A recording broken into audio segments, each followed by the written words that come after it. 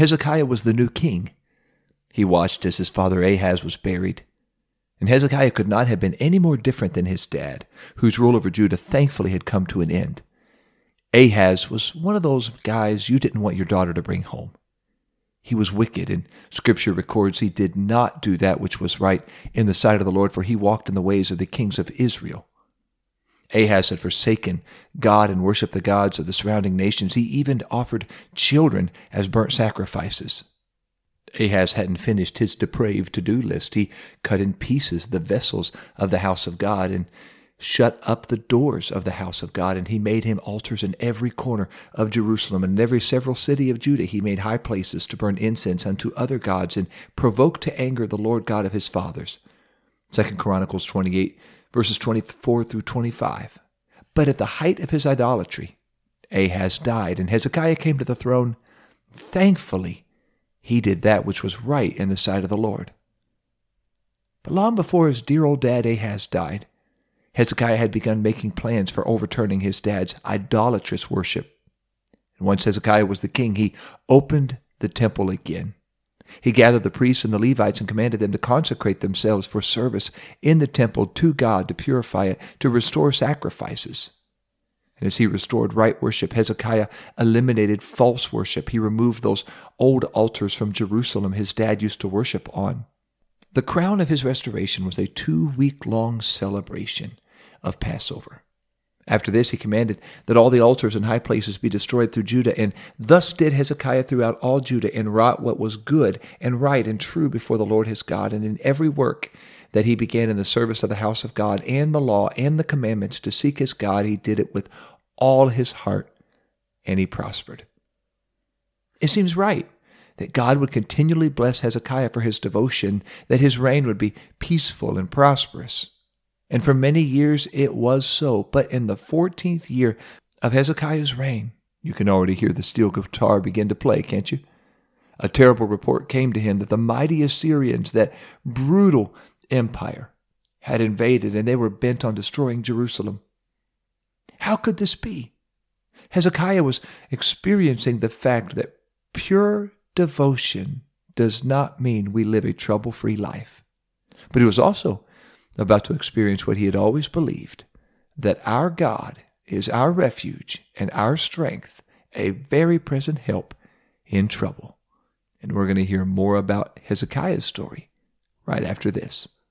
Welcome to God's Word for Life Lesson Companion Podcast, brought to you by Word Aflame Curriculum and the Pentecostal Publishing House. This podcast encourages adult disciples to think deeply about God's Word, further develop their personal relationship with Jesus Christ, and make a greater commitment to the purpose and plan of God for their lives.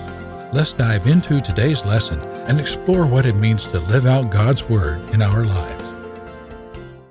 Good day to you, God's Word for Life listeners. You're listening to L.J. Harry. I'm your host, and you're listening to the God's Word for Life Companion Podcast. Hope you've been having a good week so far.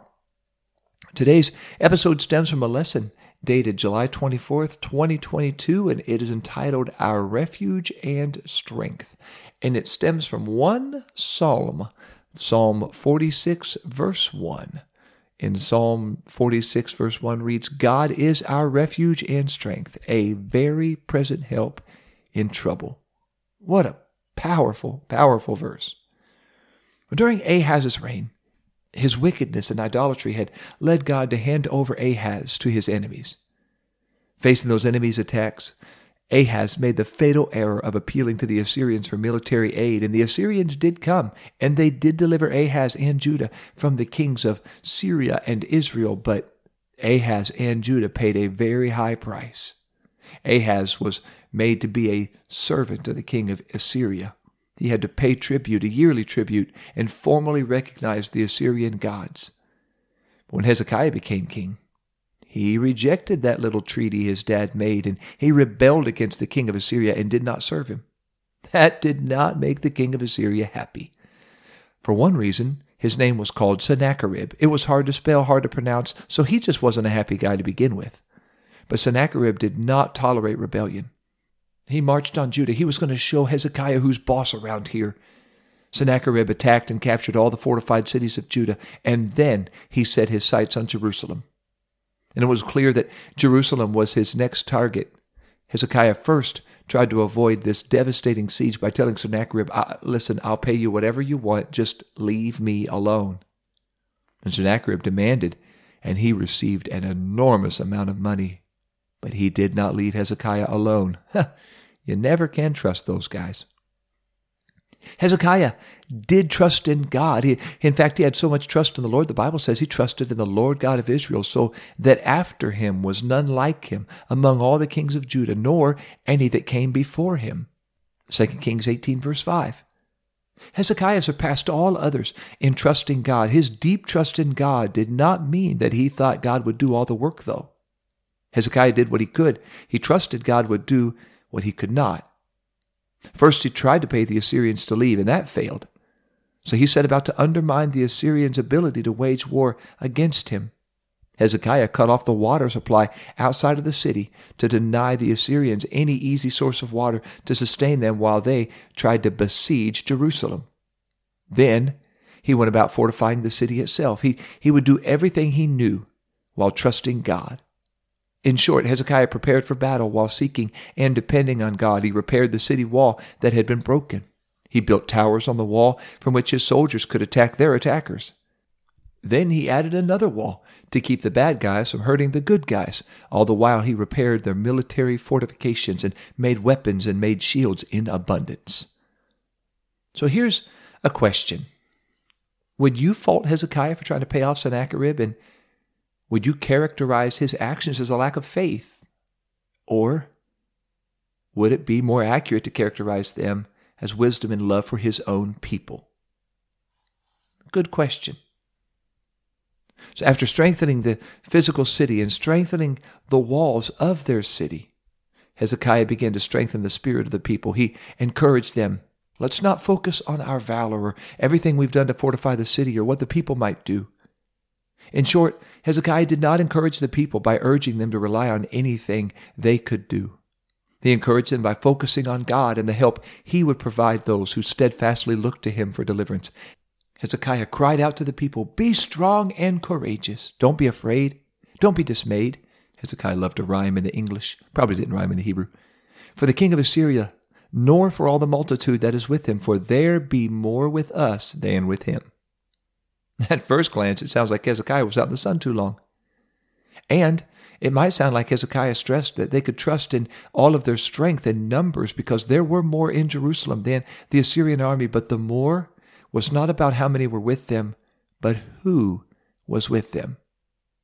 Hezekiah added, for with him is an arm of flesh, but with us is the Lord our God to help us and fight our battles. 2 Chronicles 32, verse 8.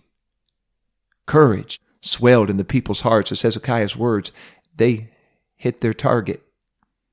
This was not Hezekiah putting on a bold face in a desperate attempt to stir up some people to remain firm. This was Hezekiah having faith. The people could see it in his eyes and hear it in his voice. He was certain what he spoke was true. In the end of 2 Chronicles 32, verse 8 reads, and the people rested themselves upon the words of Hezekiah, king of Judah. Or as the ESV reads, the people took confidence from the words of Hezekiah, king of Judah. They placed their confidence in the help from God, Hezekiah proclaimed, and they rested in him. Here's a question.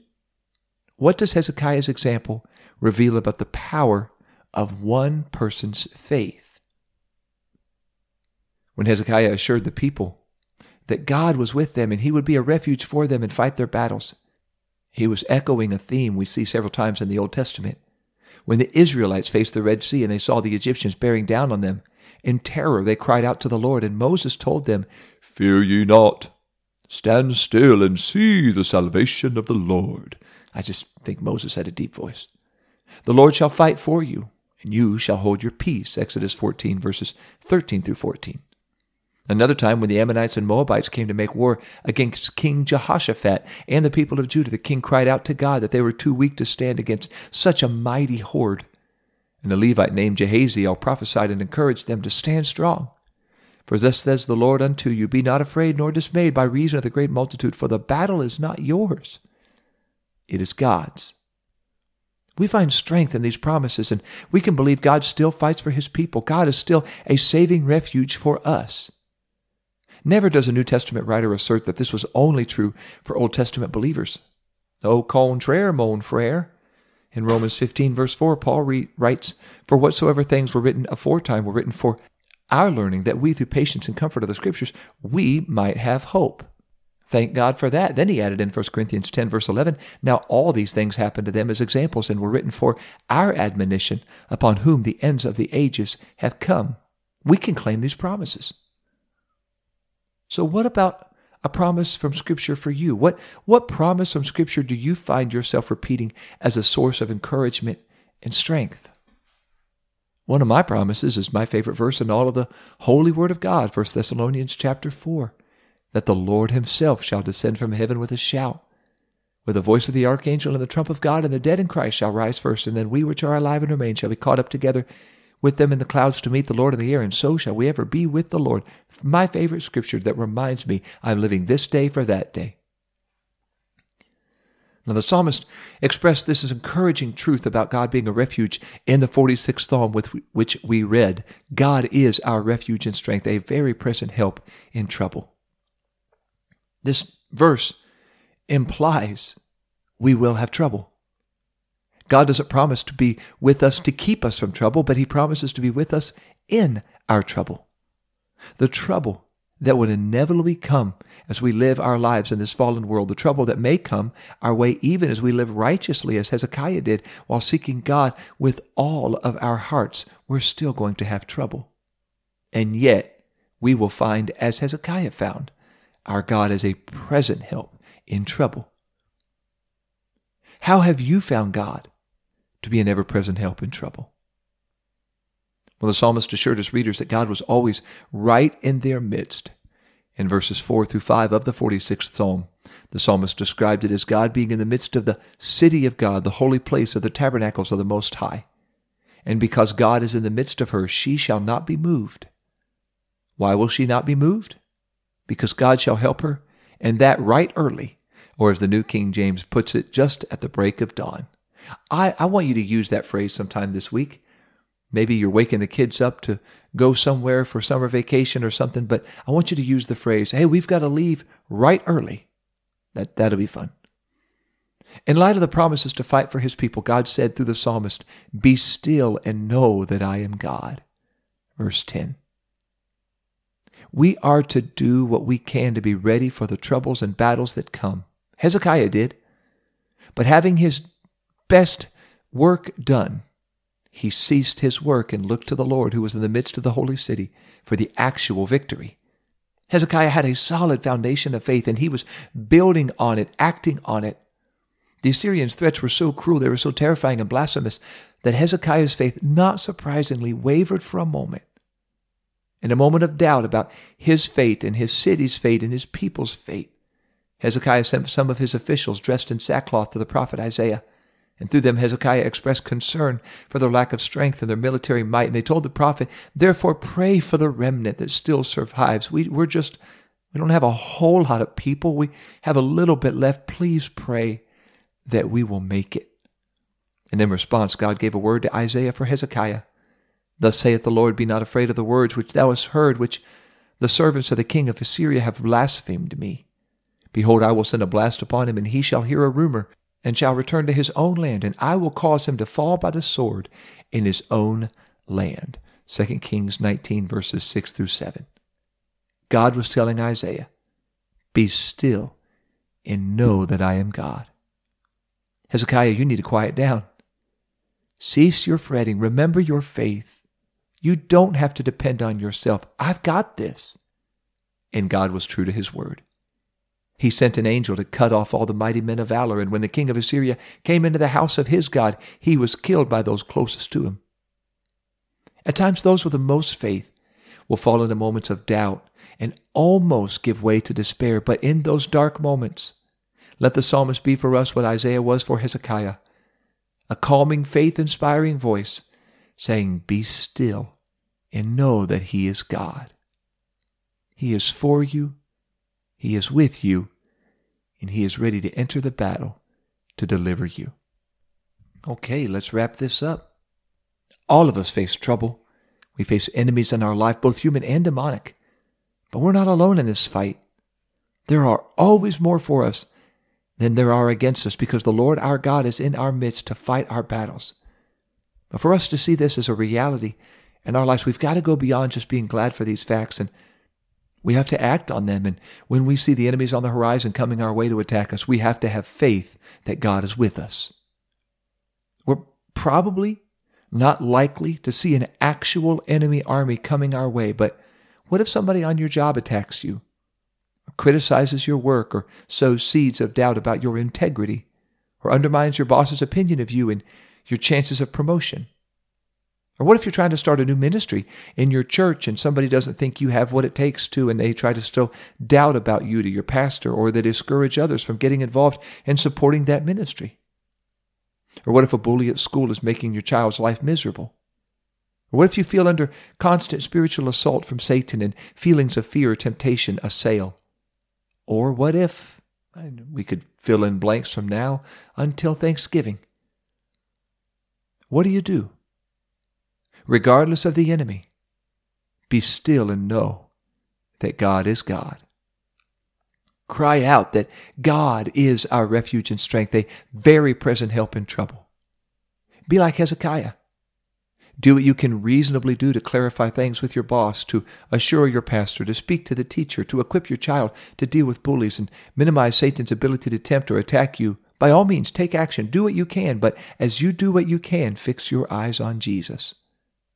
Confess God's promises to be an ever-present warrior to fight your battles, and then stand still and see the salvation of the Lord. I want us to pray today that the Lord would help us to do what we can do, and then also help us to trust that He will do what we cannot, and then be filled with faith that God is with us. Lord Jesus, I thank You today. You are a present help in trouble. You are our refuge and strength. I ask You today, Lord, to please help all of us. As we prepare for battle, as we face enemies, both spiritual and natural, I do ask You to help us to do what we can do. Help us to do all that You have called us to do, and then help us to stand still and see Your salvation, to trust You, to do what we cannot. God, fill us with faith today, that we are not alone. You are on our side. You are with us. You are for us. You are fighting our battles. I thank You for that today. I ask You to minister to everyone out there who's dealing with any kind of enemy. I pray, God, give us the strength, the faith, the courage to trust You. I pray it today. Fight our battles. In the name of Jesus, we pray. Amen. Hey, thanks so much, God's Word for Life listeners. Be sure to click subscribe and share so you'll never miss an episode, and nobody you are trying to disciple or your friends or family have to miss an episode either. Let them know about this podcast. Also, head over to PentecostalPublishing.com. Link is there in the show notes. We've got some wonderful resources to help you and others in your devotional walk and your life with faith. So be sure to head over to PentecostalPublishing.com. Next week, I want to share with you an episode that is the last in this series called God is Our Refuge. The episode is called Our Burden Bearer. Comes straight out of Psalms, Psalm 55:22. Looking forward to sharing that with you next week, and always look forward to learning and living out God's Word for Life. Thank you for listening to God's Word for Life Lesson Companion Podcast, where together we explore what it means to live out God's Word in our lives. If you haven't yet, make sure to subscribe to this podcast. And if you are looking for other Bible study tools and resources to encourage you in your walk with God, visit us today at PentecostalPublishing.com.